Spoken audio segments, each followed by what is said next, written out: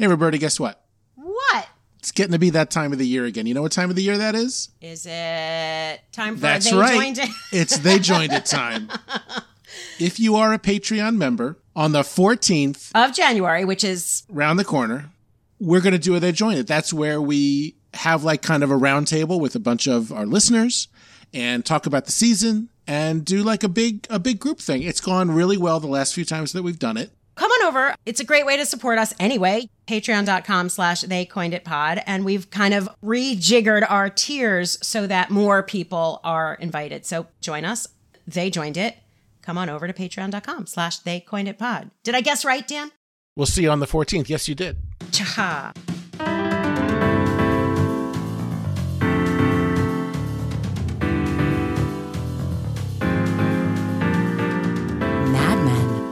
A term coined in the late 1950s to describe the advertising executives of Madison Avenue. They coined it. During all this levity, did you mention that cran prune sounds like a glass of diarrhea? Welcome to They Coined It. I'm Roberta Lipp. I'm Dan Jasper. And we cover Mad Men episode by episode. The best way to support us is through our Patreon. That is patreon.com/TheyCoinedItPod. But also hit us with those 5-star reviews. Come on, let's get us back up to 5. We're at 4.7. We've been holding a steady 4.7. Anyway, hi, Dan. Hey, Roberta, how are you? I'm good. How are you? Still good. Just give me like a 1 to 5. Of how I am? No, of Quality of Mercy. Tell me what you think. I see. In a 1 to 5, give me stars. I think it's, boy, I have a hard time. It did not have the same effect on me as it did the first time. I had to go back and check how blown away I was by it the first time. I think it's like a 4.5. Speaking of 4.7. Wow. But it didn't hit me as a 4.5 this time. But I think it did the first time. How's that for a scramble? Yeah, more words than I thought based on the 5-star system. Yeah, I would give it maybe 3.5 or 4. Maybe if I watched it again, I'd think it was 4. But no, not. Yeah, this one was tough for me. It did not grab me, especially for a penultimate episode of a season. Usually, just stronger that way. The Quality of Mercy was written by Andre and Maria Jacquemetton. They're back. We haven't heard those names in a while. Directed by Phil Abraham, another veteran.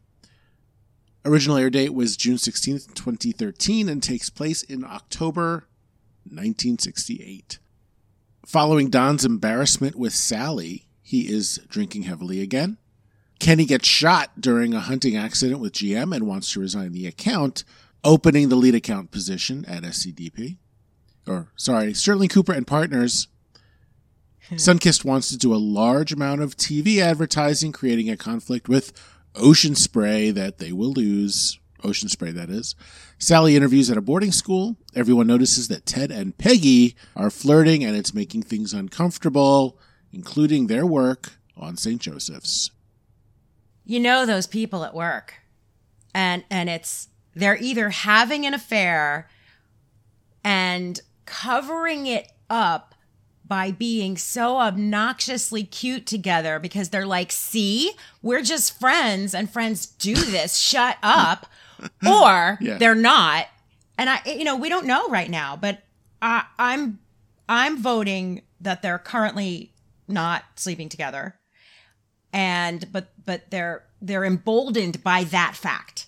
Emboldened by the fact that they're not sleeping together to be this obnoxious in front of everybody. And it is, listen, I think they did a fantastic job creating this world of the two of them being giggly and obnoxious and everybody hating them. Like we're not fucking, so we can really lay it on. Exactly. That's a good point. That's a really good point. That's a good point. I've seen both kinds, right? I'm sure you have too. The kind where they are sleeping together, but they're emboldened by the fact that they used to not. Yeah, and sometimes they just fuck in front of other people. That's the ultimate. Yeah. That would explain to me the way you're explaining it. They're laying it on because they're so virtuous. That's right. We have nothing to hide, so we can be like this. Right. that would explain what I think was pretty terrible acting. I did not like these scenes at all to watch. Yeah. Yeah, it's that the characters are bad actors. That's right. It's not Kevin Ram and Elizabeth Moss that can't act. It's Ted and Peggy. They're fooling no one. I mean, everyone in every scene is like gagging over this. Not the current kind of gagging, but the actual the 80s kind of gagging. It's like you have to be a good skier to act like a bad skier. You know, you have to know how to ski to stumble the right way. That's maybe what this is. Because these scenes they were ugly and awful and yuck. No, they're supposed to be. Yeah, they're brutal. You were pushing right up against rooting for Don, except he was so awful, you know. But like, you didn't mind the little nudge he was giving it, but then it you know, he was being a total dick. Well, you didn't mind it when it was sun-kissed because that was more money for the firm. It makes there's a business reason for what he was doing that was pretty unassailable. So That's right. that was cut and dry. But first of all, the episode opens with Don drinking orange juice and then pouring vodka into it. But it opens with orange juice, right? And even though it was Tropicana, and then with his heavy drinking, Megan gets him to stay home. But at some point, they get a phone call from Harry, and Harry is like, "Look, we've got this thing going on. Right. You know, there's a chance now with Sunkissed." Then they go to the movies and see what turns out to be Rosemary's Baby, and they run into Peggy and Ted. But I just fast forwarded through all that to say that it is after they get home from the movies that Don calls Harry back. The pursuit of Sunkissed is immediately a punishment to seeing. I mean, that's what happens. He comes back from seeing those two. He's grossed out. He's pissed. Right. And he calls Sunkissed, and he creates trouble. And I would call that doing the right thing for the wrong reason. Don can justify his actions even if they're out of spite, wrong reason. He should have managed to make Sunkissed happen based on Harry's first call. Right. He should have taken. That's right. You know, he didn't have to wait for that. But yeah, certainly seeing them at the movies was the trigger, no question. Yeah, that's great. That's great. But then when we get into the St. Joseph's thing, that's the monster. That's right. Right, that's the wrong thing for the wrong reason. Absolutely. And even, I mean, all of it, the whole thing was a setup, because I'm like, you could even justify the budget thing because Ted was wrong. I mean, look at how the client reacted. He was wrong, but it's the kind of thing that if you're at Ted and Don's level, that you can do and then talk your way out of or talk the client through it. It's the forgiveness is easier than permission part of the job. Right. And because Don made the call and pissed off the client. Don did not need to go and act like it was permission. He knew that was a seek forgiveness issue based on the quality of the creative, based on the quality of the idea. We're going to make this work. This is about your brand, you know, all that kind of kabuki stuff that Don can do. And Ted could probably do too if he which was his plan. That was his plan. But Don forced their hand, and that's the part that was completely unnecessary. Under the guise of, oh, I'm just doing the right thing. It's bullshit. And Peggy knew it. That's what Peggy was calling him out on. So you've got this Ted and Peggy business in the office. You've got the Sunkissed thing, which we've already talked about, but the St. Joseph's is the Rosemary's Baby. The reason they went to see Rosemary's Baby, which apparently they had both seen, was to check something. Is there a Japanese in the final scene? That was lovely. It's it's like on Seinfeld where the guy would always I forget it was a side character where he would make up a phony premise that you have to solve in order to get the date. Was Jack Lemmon in Star Wars? Right. and the woman goes, "No, he wasn't in Star Wars. I think he was in Star Wars. Let's go see Star Wars and settle this." That was the thing. Or we'll go check, and if I'm wrong, you have to go on a date with me. That kind of thing. That's what that So I got a million of them. So, and that's when they run into Don and Megan, Yeah. which kind of made me think, and this is a research thing, but like there are movie theaters every few blocks in Manhattan. And Don and Megan, being as Don was homesick that day, could have maybe chosen a theater more remote. Again, maybe there were, I would assume, in fact, there were way, way fewer options in 1968. The only theater they could have attended. That's a good point. Yeah, no. The St. Joseph's spot that they are developing, which is Peggy's big idea, is based on the final scene of Rosemary's Baby. It was interesting, too, that the lights come up. We see Don and Megan in the movie theater, and Megan says, "Wow, that was scary." And we don't know what the movie is yet. And I thought, what a weird thing to say at the end of a scary movie. Like, it's not what you would normally say. But with Rosemary's Baby, it is, because it is all in the ending where you're really scared. There's other scary moments. Never seen it. Never seen it. You've never seen it? No. Oh, it's a fucking masterpiece. I hear. I mean, it's culturally, it's still, this milestone, but no, never seen it. Rapist director aside, it is a masterpiece. It's got a strong feminism thing happening. It's layered, it's brilliant, and it's terrifying. Wow. And it's got Ruth Gordon at her best. Well, listen, it pairs very well with children's aspirin, from what I understand. They kind of sold it to me, even though it is a bizarre fit. But anyway, my point is, if you're normally it's not at the end of a scary movie where you're like, wow, that was scary, right? Yeah. Scary's come and gone. Sure. And maybe that was upsetting, but it is horrifying, and like it was an appropriate reaction. I want to say one more thing about Rosemary's Baby. I actually had to go back and check on myself to see what I thought of this episode. Go back to the blog and be like, what are we saying? What was I saying? Apparently what I said at the time was the episode felt like a horror movie. I've said that before. There have been a few other episodes. A few, yeah. I mean, Kenny gets shot in the face. It's another 8-9 screen minutes before we even know if he's alive. Not too much, right? But I mean, there's a lot that's scary and upsetting. And then you've got this Rosemary's Baby in the background. Yeah, it's more of this late 60s, late 68 in particular. Life was a horror. The violence basically. And all that. But this I specifically had said horror movie, and then there is this horror movie as a metaphor. Yeah. So yeah. It starts off with, as you said, kind of Don in that, one of those classic Mad Men openings, fetal position. I guess that's Sally's room or Bobby's room, maybe. I think it's Sally's room. He's sleeping off being drunk the night before. I don't think we have to look too deeply at it.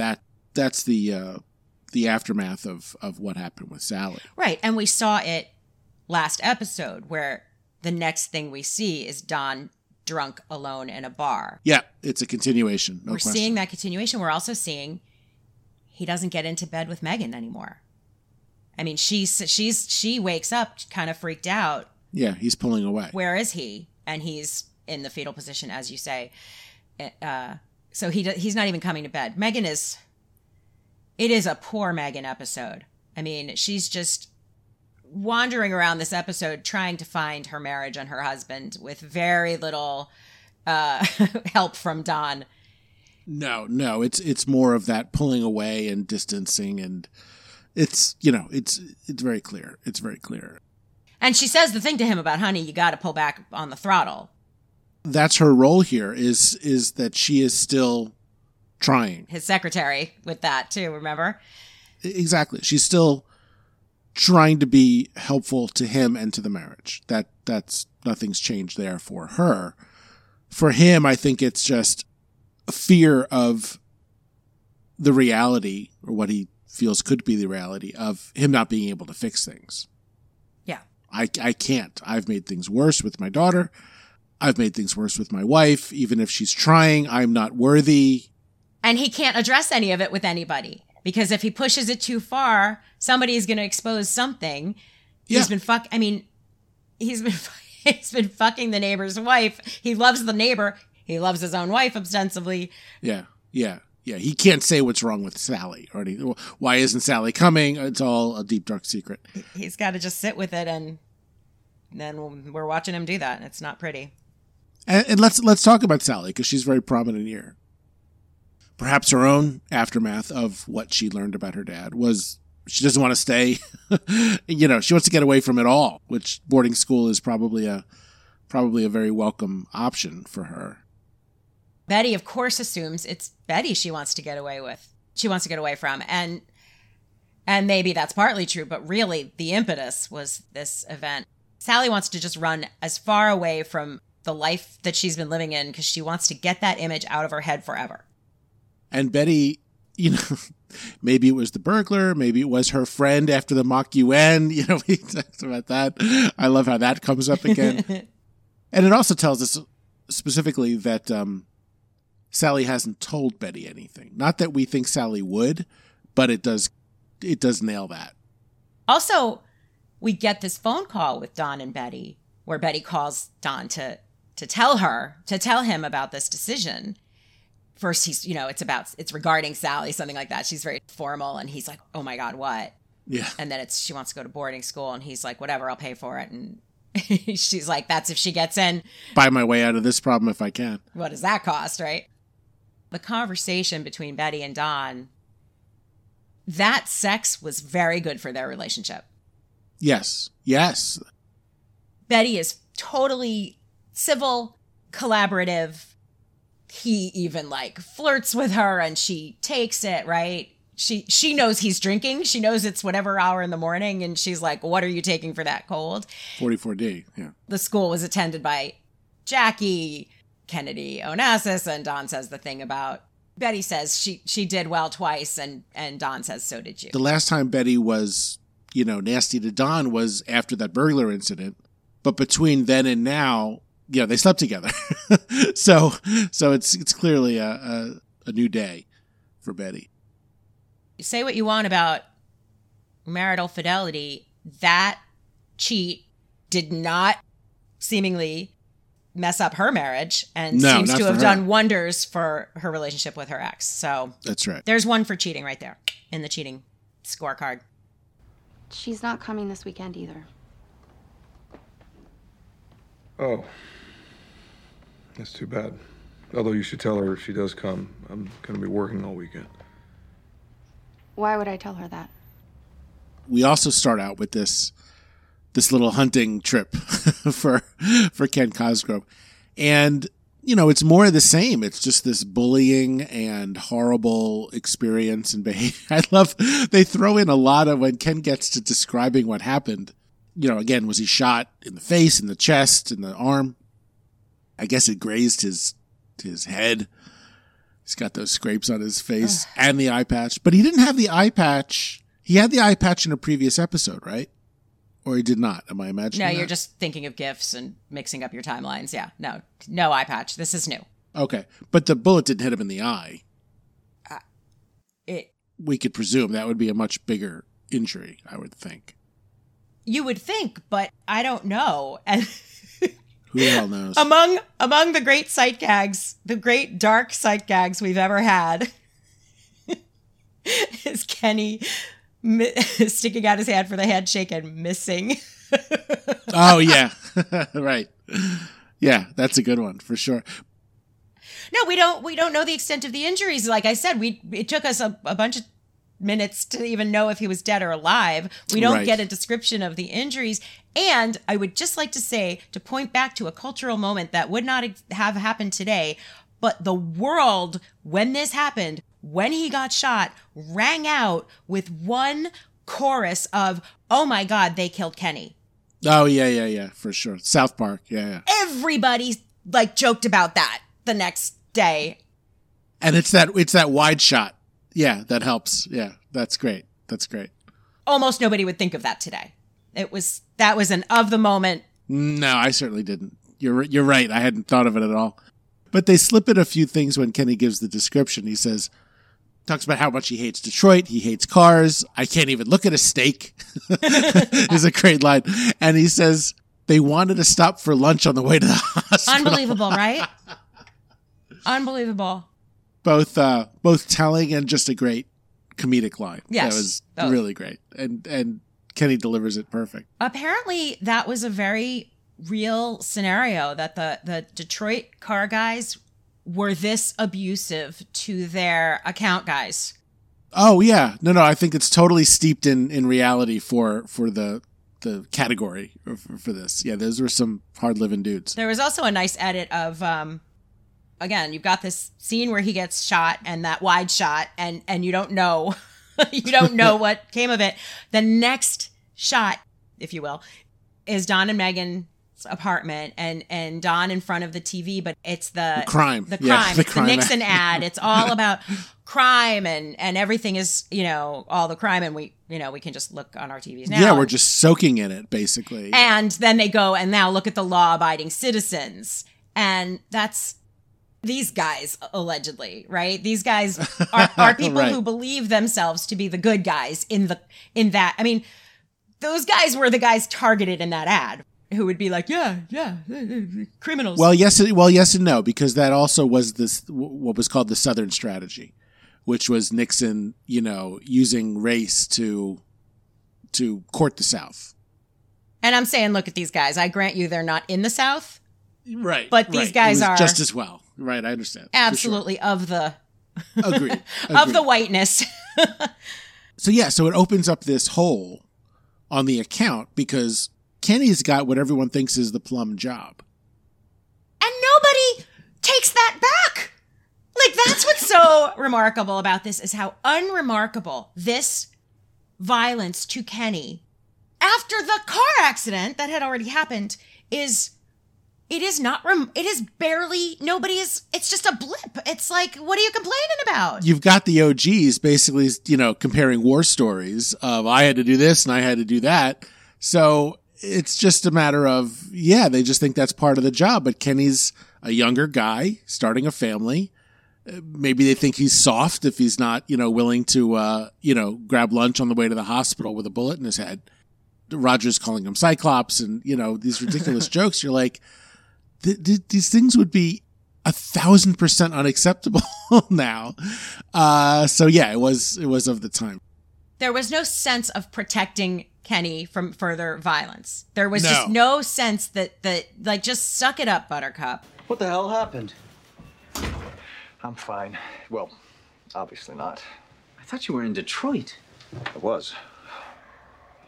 I told them that Cynthia was pregnant and they took me out to celebrate and they shot me. What? It's not funny. Chevy is killing me. I hate Detroit. But Pete's right there to pick up the pieces if once he hears that Kenny's out, and it's not that simple, which is weird, right? You'd think Pete as a partner would have a little more leverage. I don't think I understood until this episode how bad it's been for Pete.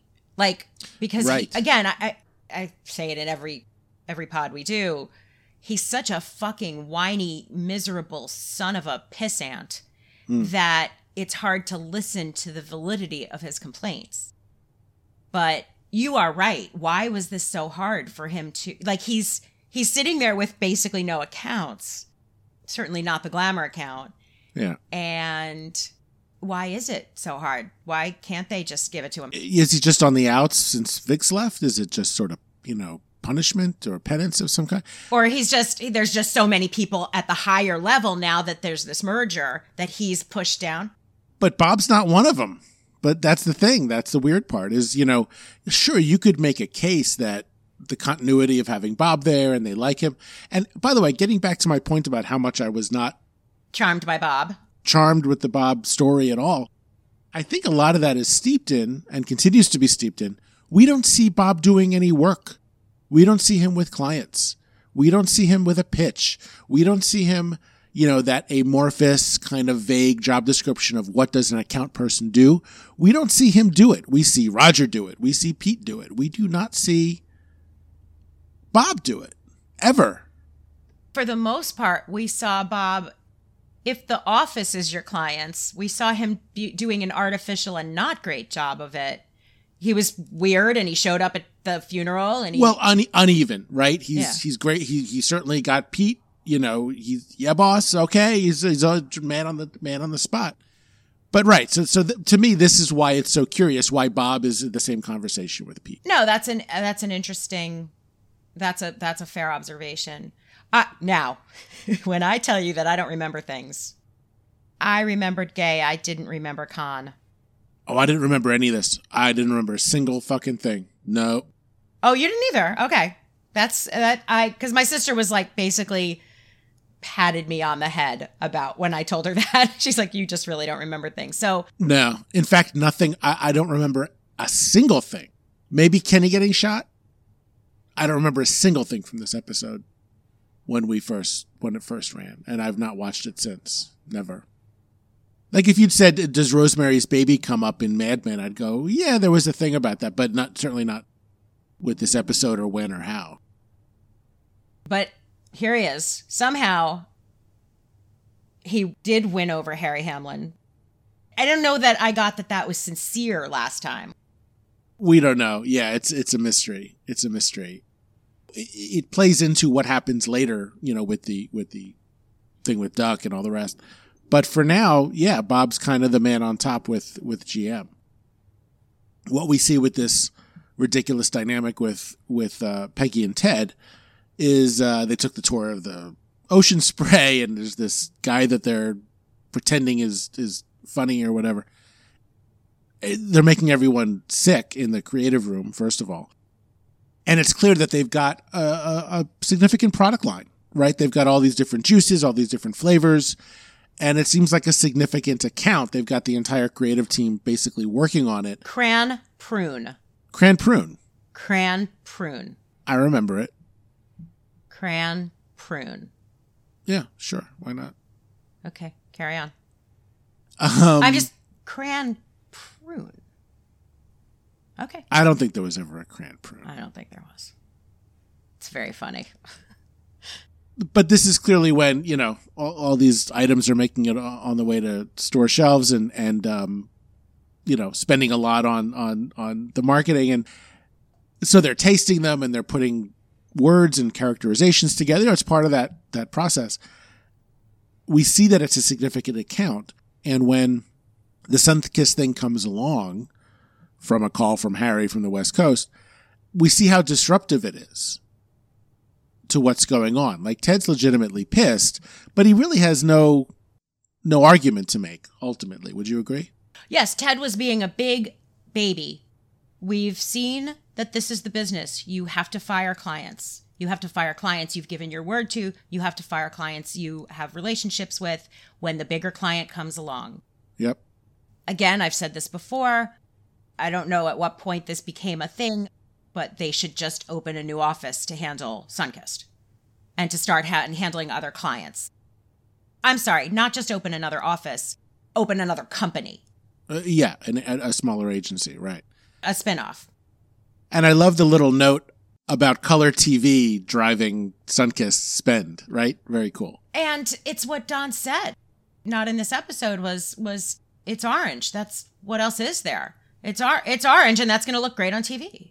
And the argument for Ocean Spray getting the business in the previous episode was bird in hand, right? This is cash that's being offered now versus a maybe from Sunkist. Maybe we shouldn't wait. We shouldn't wait. Let's go. And of course, when you do that, you end up getting both. As it turns out, that was where, because what later Don says to him is, you are not thinking with your head. That's right. And he says that more than once, and he never says what he's thinking with. He just leaves it alone. Yeah. Ted talks about loyalty in that moment, and he looks right at Don. That was an accusation with the look that Don is not keeping his word, the pact he made last time when Ted got Mitchell out of trouble. That's right, yeah. He said this war has to be over. Now, walking in with Sunkist shouldn't be perceived as part of the war, even though, as we already said, Don definitely finagled it out of revenge. But Ted took it completely personally, which is why he was being so adamant about it, and Ted was wrong. 100%. 100%. But listen, Ted also talking about loyalty. This is a guy trying not to cheat on his wife. So it's probably on his mind in a few different ways.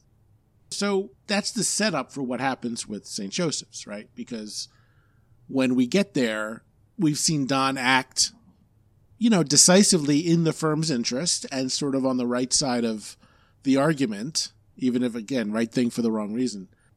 With St. Joseph's, we go through this whole thing with, again, more cringy scenes of their flirting. They act out the creative, and it's one of those things where we're meant to go, yes, legitimately cute idea.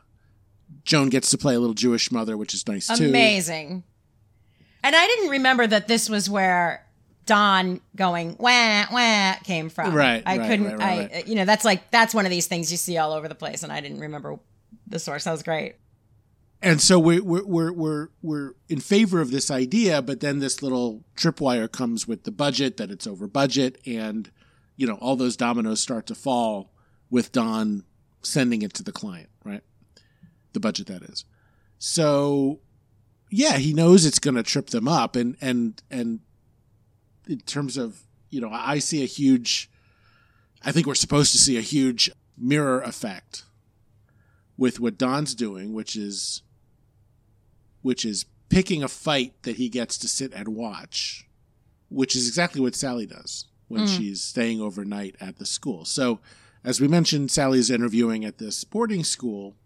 They're also both just punishing the wrong people. Oh, yeah. Well, it doesn't matter who fights. They're looking to set a fire and watch it burn, pick a fight and watch two people go at it. That's what they're after. And hurting people who have nothing to do with why they are hurting. It's collateral damage. But that's what we see. So Sally's over, part of the interview process, again, a little contrived here. I don't know if this was a thing. An actual sleepover to get the girls to see if you like it and then get the girls to approve of you. And now we're in like a 70s sorority horror TV film. Maybe sit in on a civics class. That I imagine that would be the extent of the trial run.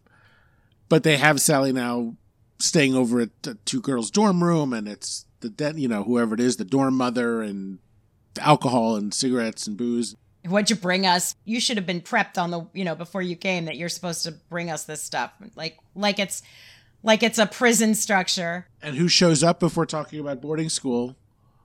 Glenn Bishop. Well, she makes the call. Sally makes the call. The girls are like, what can you get for us?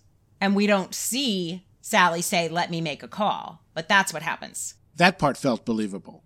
That was the one piece that felt believable. The Glenn and Sally stuff, I've been very hard on Glenn as a character and Martin Weiner as an actor, but I thought that every look they gave each other, every word they exchanged was wonderful. The two of them. For sure. And he comes over with his friend. Glenn comes over with his friend. Rollo. Rollo. Fine. Most of the acting, except for Sally's and some of Glenn's, was pretty bad. It was just all bad. It was just not a. It didn't feel. I didn't feel like I was in a prep school dorm room at all. Yeah, I didn't have it as a problem with the acting so much as the staging of it all. Yeah, truly. But the upshot here is that, Sally doesn't want to start making out with Rollo, and Glenn's in the other room with the other girl. By refusing to fool around, Glenn then goes in and swings at his friend, and they get into a fight, and it's a big tussle. He was aggressive with her, but not. I mean, when she stood up, he didn't force her to do it. No, he didn't force her to do anything. He was sitting on the floor giving her shit about it, but he was still on the floor, and she accuses him of attempted rape. And he tried to force himself on me is not what happened, and she knows it. She's lighting the fire. Totally. And she likes watching, not because she's got the hots for Glenn. Maybe, but it doesn't matter. It's irrelevant. It's just the trouble that she wanted to make. She really just wanted to see it light up. And it does. And that's, I think that's the whole thing. Again, for Mad Men, a little too stagey, a little too obvious for that. Sure. Right? Yeah. But it's thrown in with the kicker when she's on her way home with Betty. My father's never given me anything. Except for a taste to watch people fight over my my troublemaking. And again, you got Betty. I mean, Betty offered her the cigarette, right? Betty, before she said that. Yeah, this is their moment. Yeah, Betty is really, Betty is loosening up.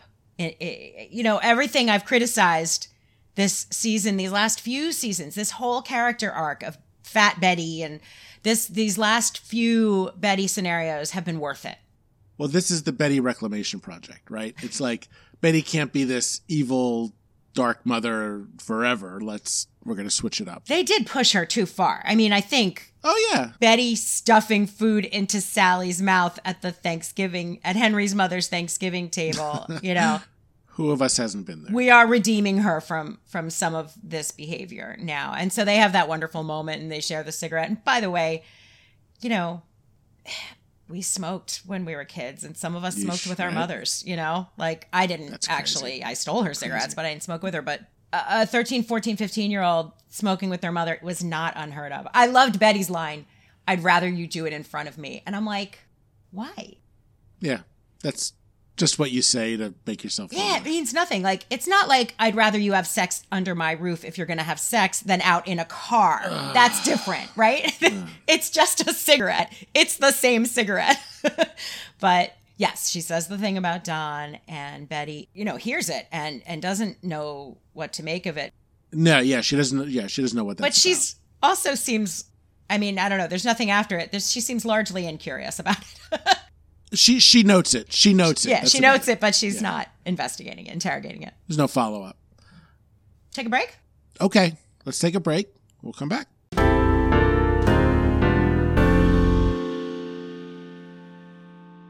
So, Bob Benson of Brown Brothers Harriman.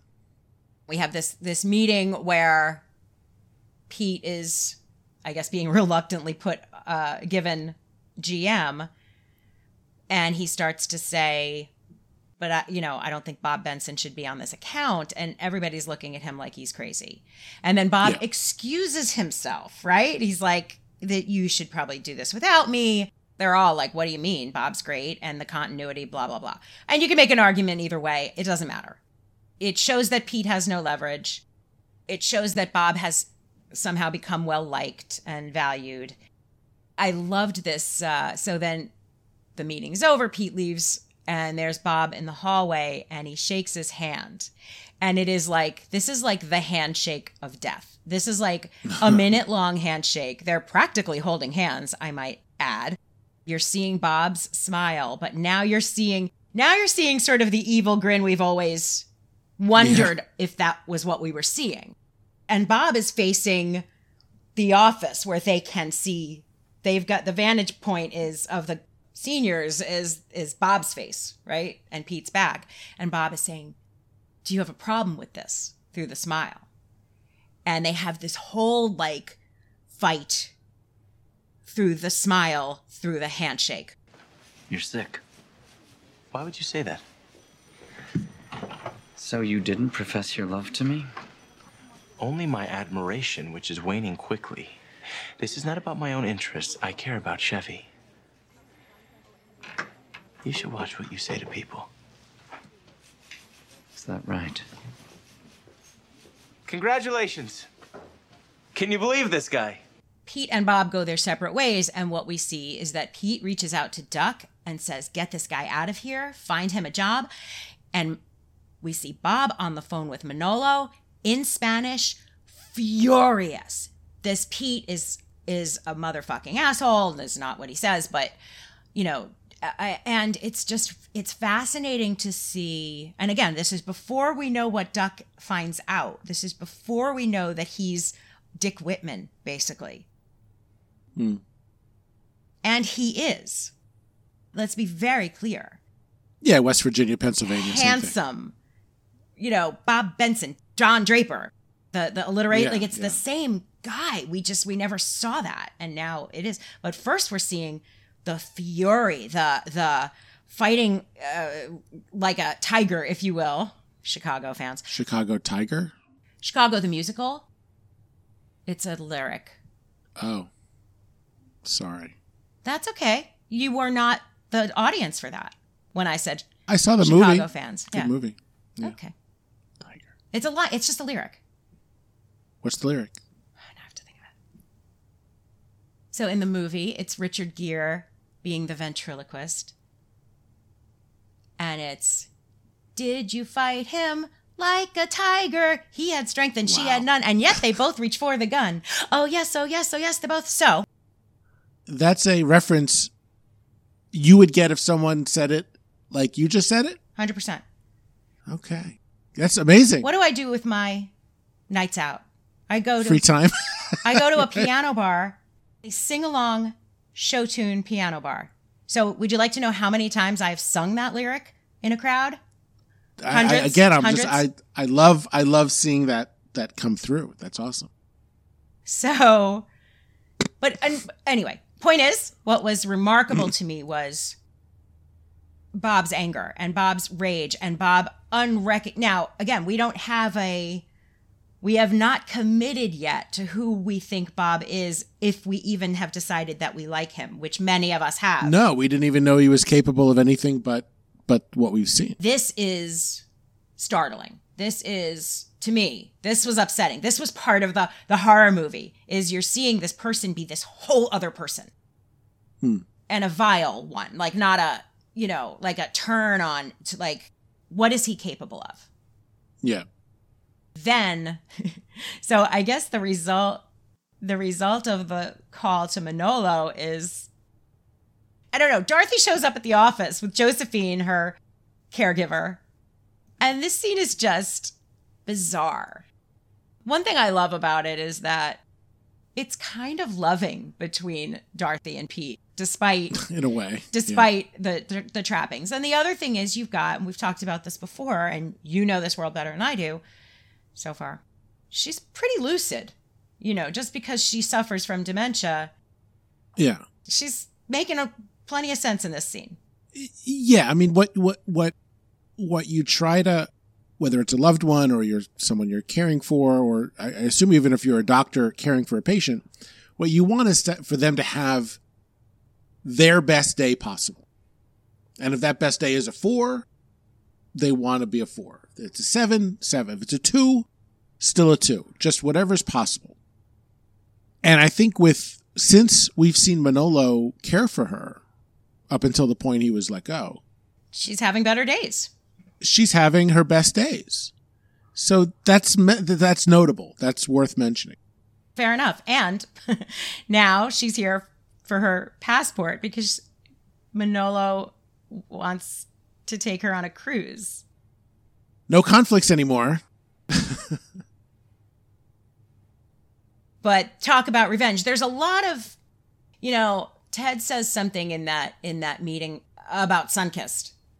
We might as well fire all our clients because they're just waiting for the knife in the back, something like that. So again, horror film. There is a lot of there is a lot of backstabbing in this episode. So let me ask you something. After we hear Bob on the phone speaking Spanish to Manolo about how horrible he can be to Pete, is that before Dorothy comes in? Oh yeah, that's the result. Oh, okay. Yeah. He sicked this on Pete. Yeah, it was okay. So that was his revenge on Pete, was Manolo taking Dorothy. Okay. It seems that he basically, after he says he's fucking with my future, he was like, turn it up with her. Go back. Well, if they haven't been, who knows what? But yeah, that was a definite cause and effect. Okay, then Duck comes back with, this guy's a fraud, everything's a phony, never went to Wharton, Penn, all of it's a lie. You guys were the only ones dumb enough to hire him without doing a background check. And I love that other bit was, I'd give the $1,000 back, but consider this useful information, which it is. Absolutely. And he did his research, he did his job. At Brown Brothers Harriman, he was a, quote, manservant to a senior VP for 3 years. The VP took him to Europe on the Queen Elizabeth. This all is so coded gay. Right. Manservant. Right. It's coded gay. But it's also kind of like, at this point, a little bit of Occam's razor. Right. It's the simplest explanation. It's not some fanciful, out-of-the-blue story. It fits entirely. Bob sees Pete as his future, the person to whom he's going to be a manservant to next. Right. Which is why it doesn't matter if we've seen him do his job or not, because his job is getting in with Pete. I suppose. But it doesn't explain why other people are so enamored of him. But he's clearly targeted Pete as his guy. Again, we haven't seen it. You're right. That's been what's missing. We haven't, and there's been this glossy phoniness, this glossy phony quality. But if we compare him to your Don Draper, he's probably very good at his job. Yeah, if we want to make that connection, sure, because he certainly has the Don Draper backstory connection. And what he says to Pete is, you don't take gratitude very well, which is sort of like the self-pity part of it. I'm just trying to show you gratitude. You're not showing me appreciation. That was very gaslighty, though, wasn't it? Very much so. Very much so. But that's also, to me, you made the comparison to Sal, right? Like here we found out we have a homosexual employee. Let's find a way to fire him, right? Which was Sal's story, in part. But with Bob and Pete's attitude towards homosexuality we know is so, what's the word, revanchist, that we do expect him to fire Bob, either on the spot, from the last time it happened, or now that he's got cause. But instead, his reaction is a very Mad Men switcheroo, right? Which is, no, you're not Sal, you're Don. You're the guy with the phony backstory. And you can take it right back to Nixon versus Kennedy in season 1. One never knows how loyalty is born. Right from the Nixon commercial we saw earlier. Yeah, right. This is very the new Nixon. Oh, I love that. Yeah. Perfect. There's a lot of parallels to Nixon v. Kennedy in this episode. Perfect. Including Peggy getting fucked over at the office. That's right. But Pete's reaction is more like, no, I'd rather keep my enemies close. Pete's learned something. Not a lot of people in this show do. I mean, how easily could Pete have outed him and just taken the job that he wanted? I mean, it was more there for him here than it was in Nixon versus Kennedy because Pete was so junior. Right. And because Bob's gay. He also was scared, I think, a little bit. I mean, Pete, in addition to having learned his lesson, he didn't want to go through the humiliation again of having it not work. Yeah. I mean, that's rough.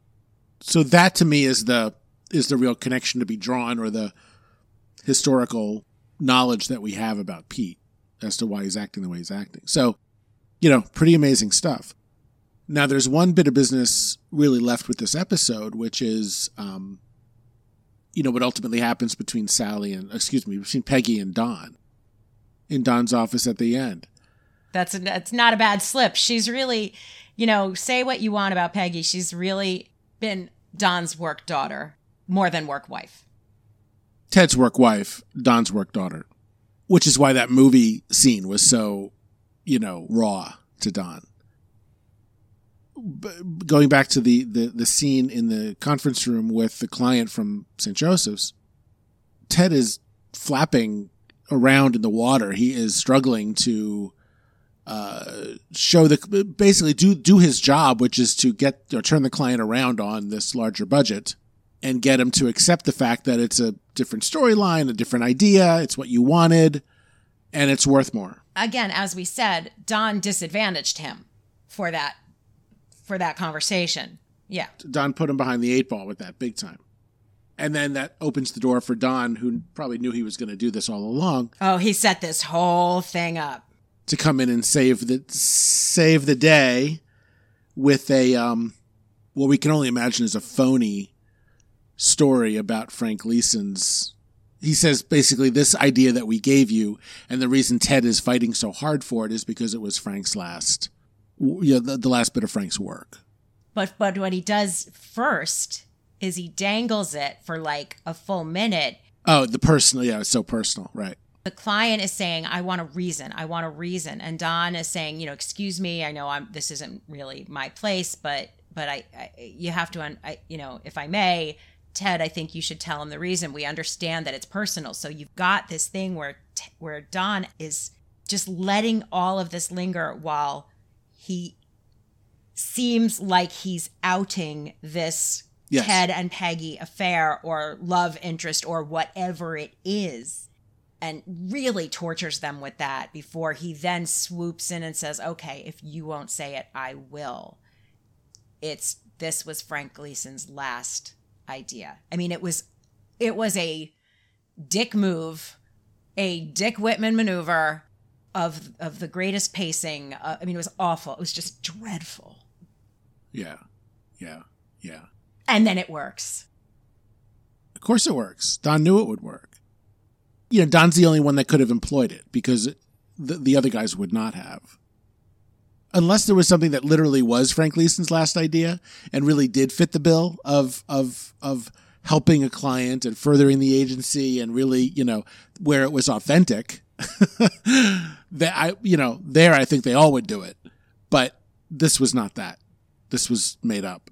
Well, the whole thing is that this was Peggy's idea. That's why Ted is fighting so hard for it. He doesn't want to let her down. How, this is her Cleo. This is all about Peggy. Ted's feelings for Peggy. So it's not Frank's. Clearly. Frank was probably not well enough to see this film. Probably the timeline doesn't even line up, but I have not checked my dates, but none of it. But it's a horrible thing for Don to do and say. And we've now seen him do this pretending to be on your side, but fucking something over in front of a client. We've now seen him do it more than once. He did it with Jaguar. He did it with Herb. Oh, yeah. No, this is now like how Don operates, in this merger with this world, how he's the tragedy of Don is that he's good at some of this shit. And it gets him in and out of trouble equally. We're about to see how much. And that's what this is. And that's what brings Peggy into Don's office to confront him about this. And he, I guess, wasn't quite sleeping, but he's sitting there with a satisfied glass of scotch on his chest. First, what Peggy does is she stops by Ted's office and she says to Moira, did you tell him I wanted to see him? And she says, without giving away the glee that she is clearly feeling, yes, that's when he left. Again, Moira is seeing it. Everybody, Clara, everybody in the office is seeing it. Yeah, the whole office. So Peggy confronts Don with it and, calls him out 100%. She says, you're a monster. And the look on his face, I got to tell you, that was where I was a little disconnected. When she said, you're a monster, I was kind of like, yeah. But he felt it. I didn't quite feel it as much as he felt it. I felt it more like when Alex Steed said it to me. Like, oh, you're right, Don's a monster. But Don definitely felt it. And how the episode closes is how it began. Don is back in the fetal position, overhead shot. It was his work daughter that sent him there. It's perfect parallel. He's all this revenge did not feel very good in the end. Yeah, all these episodes, I mean, some are landing for me more and harder and better than others. This one, again, not so much, but I do love the craft that's gone into this season. We're about to finish season 6. I like all of these notes, all of that. We always say, what's the season about? Whatever they're about is hidden later and later into each season. It's harder and harder to pick up what the important setup pieces are. I love that part of it. It's very well crafted to conceal what's really important. Yeah. That's fantastic because that's what rewards sticking through some of these episodes that you're just not as enamored with. But when you step back and see it as a whole, it gives you a lot. It's a lot richer, and I do like that part of it. It's doing a lot of that for me this time around. One thing about season 6, obviously we'll talk more about it, but it's a hard one to be with. even if each episode was the best ever, there's two things that I'm thinking. One is it's hard to be with. It's hard to be with Don. Everybody is becoming sick of Don's shit, including us. And that's hard. That's why are we watching? Right. The other thing is, we've talked about this. There's so many, we just talked about it now with Nixon v. Kennedy. There's so much circling back, and it's because people don't change, and that's fair and that's fine. But it's a little tiring, I think, to see so much that doesn't feel new. So much action and motion and activity to end up in the same place, emotionally or physically or otherwise. It's a lot of work to not move. And everything old is new again, and everything, and haven't we seen this before? And that's deliberate, but it is tiring. It is, and but it's worth it. It's worth it for this larger story, I feel. I think so. It's the kind of thing that's very hard to explain to people that aren't so into the show. That's the hard part. But hey, we're here because we love the show. So, well, those people are wrong. Let's take one more break. Yeah. And we'll come back with some quotes. Okay. He had strength and she had none, and yet we both reached for the gun. Oh yes, oh yes, oh yes, we both, oh yes, we both, oh yes, we both reached for the gun, the gun, the gun, the gun. Oh yes, we both reached for the gun, for the gun. What's your quote, Dan? Lee Garner Jr. made me hold his balls. That was a good one. Yeah. They weren't talking about accounts. No, actually they weren't. Yeah, this was part of the trading war stories in Bert's office. Bob's look on his face was of hilarity. It was very, it's in the background. It's not the first thing you notice, but it is very funny. He's like, ah! Pretty sure it was an ad lib from John Slattery. Oh, I don't think so. Probably not, but I'd like to think it was. Not on this show, man. That was verboten. What's yours? Betty Francis. She has good manners with everyone but me. I mean, that's just, ain't that life as a mother? Mom. Yep. Yeah, that's a mom. Yeah, this was an interesting Betty episode. Yeah. Very, understated Betty episode. Yeah, it really was. The only thing that I didn't that was not, they're halfway home. I mean, maybe not halfway home, but they're back on the highway with that same, backdrop of fake autumn leaves behind a studio car. And so that wherever you are when you're upstate, you have to drive a bunch before you get to that highway. And then and then they're talking. And then Betty's like, well, you actually got in. And it's like, what? She wouldn't have walked out the door and been like, dude, you got in. That was just... Yeah.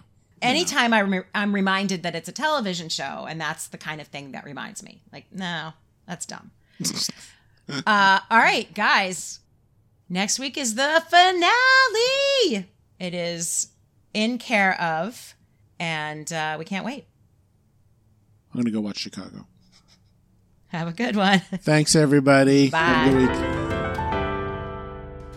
If you would like to support the show, go to patreon.com/theycoineditpod for bonus content and extras. For cool swag, visit etsy.com/shop/theycoineditstore. Neat looking shirts, hoodies, and tchotchkes. Another way to support us is to leave us a glowing review on Apple Podcasts. Email us questions@theycoineditpod.com, Twitter and Instagram @TCIMadmenPod. They Coined It is produced and edited by Roberta Lipp. Our logo and merch graphics are by Albert Stern of Stickrest Arts. Our theme is from Adam Tilford. Thanks again for listening. I'm Dan Jasper. See you next time.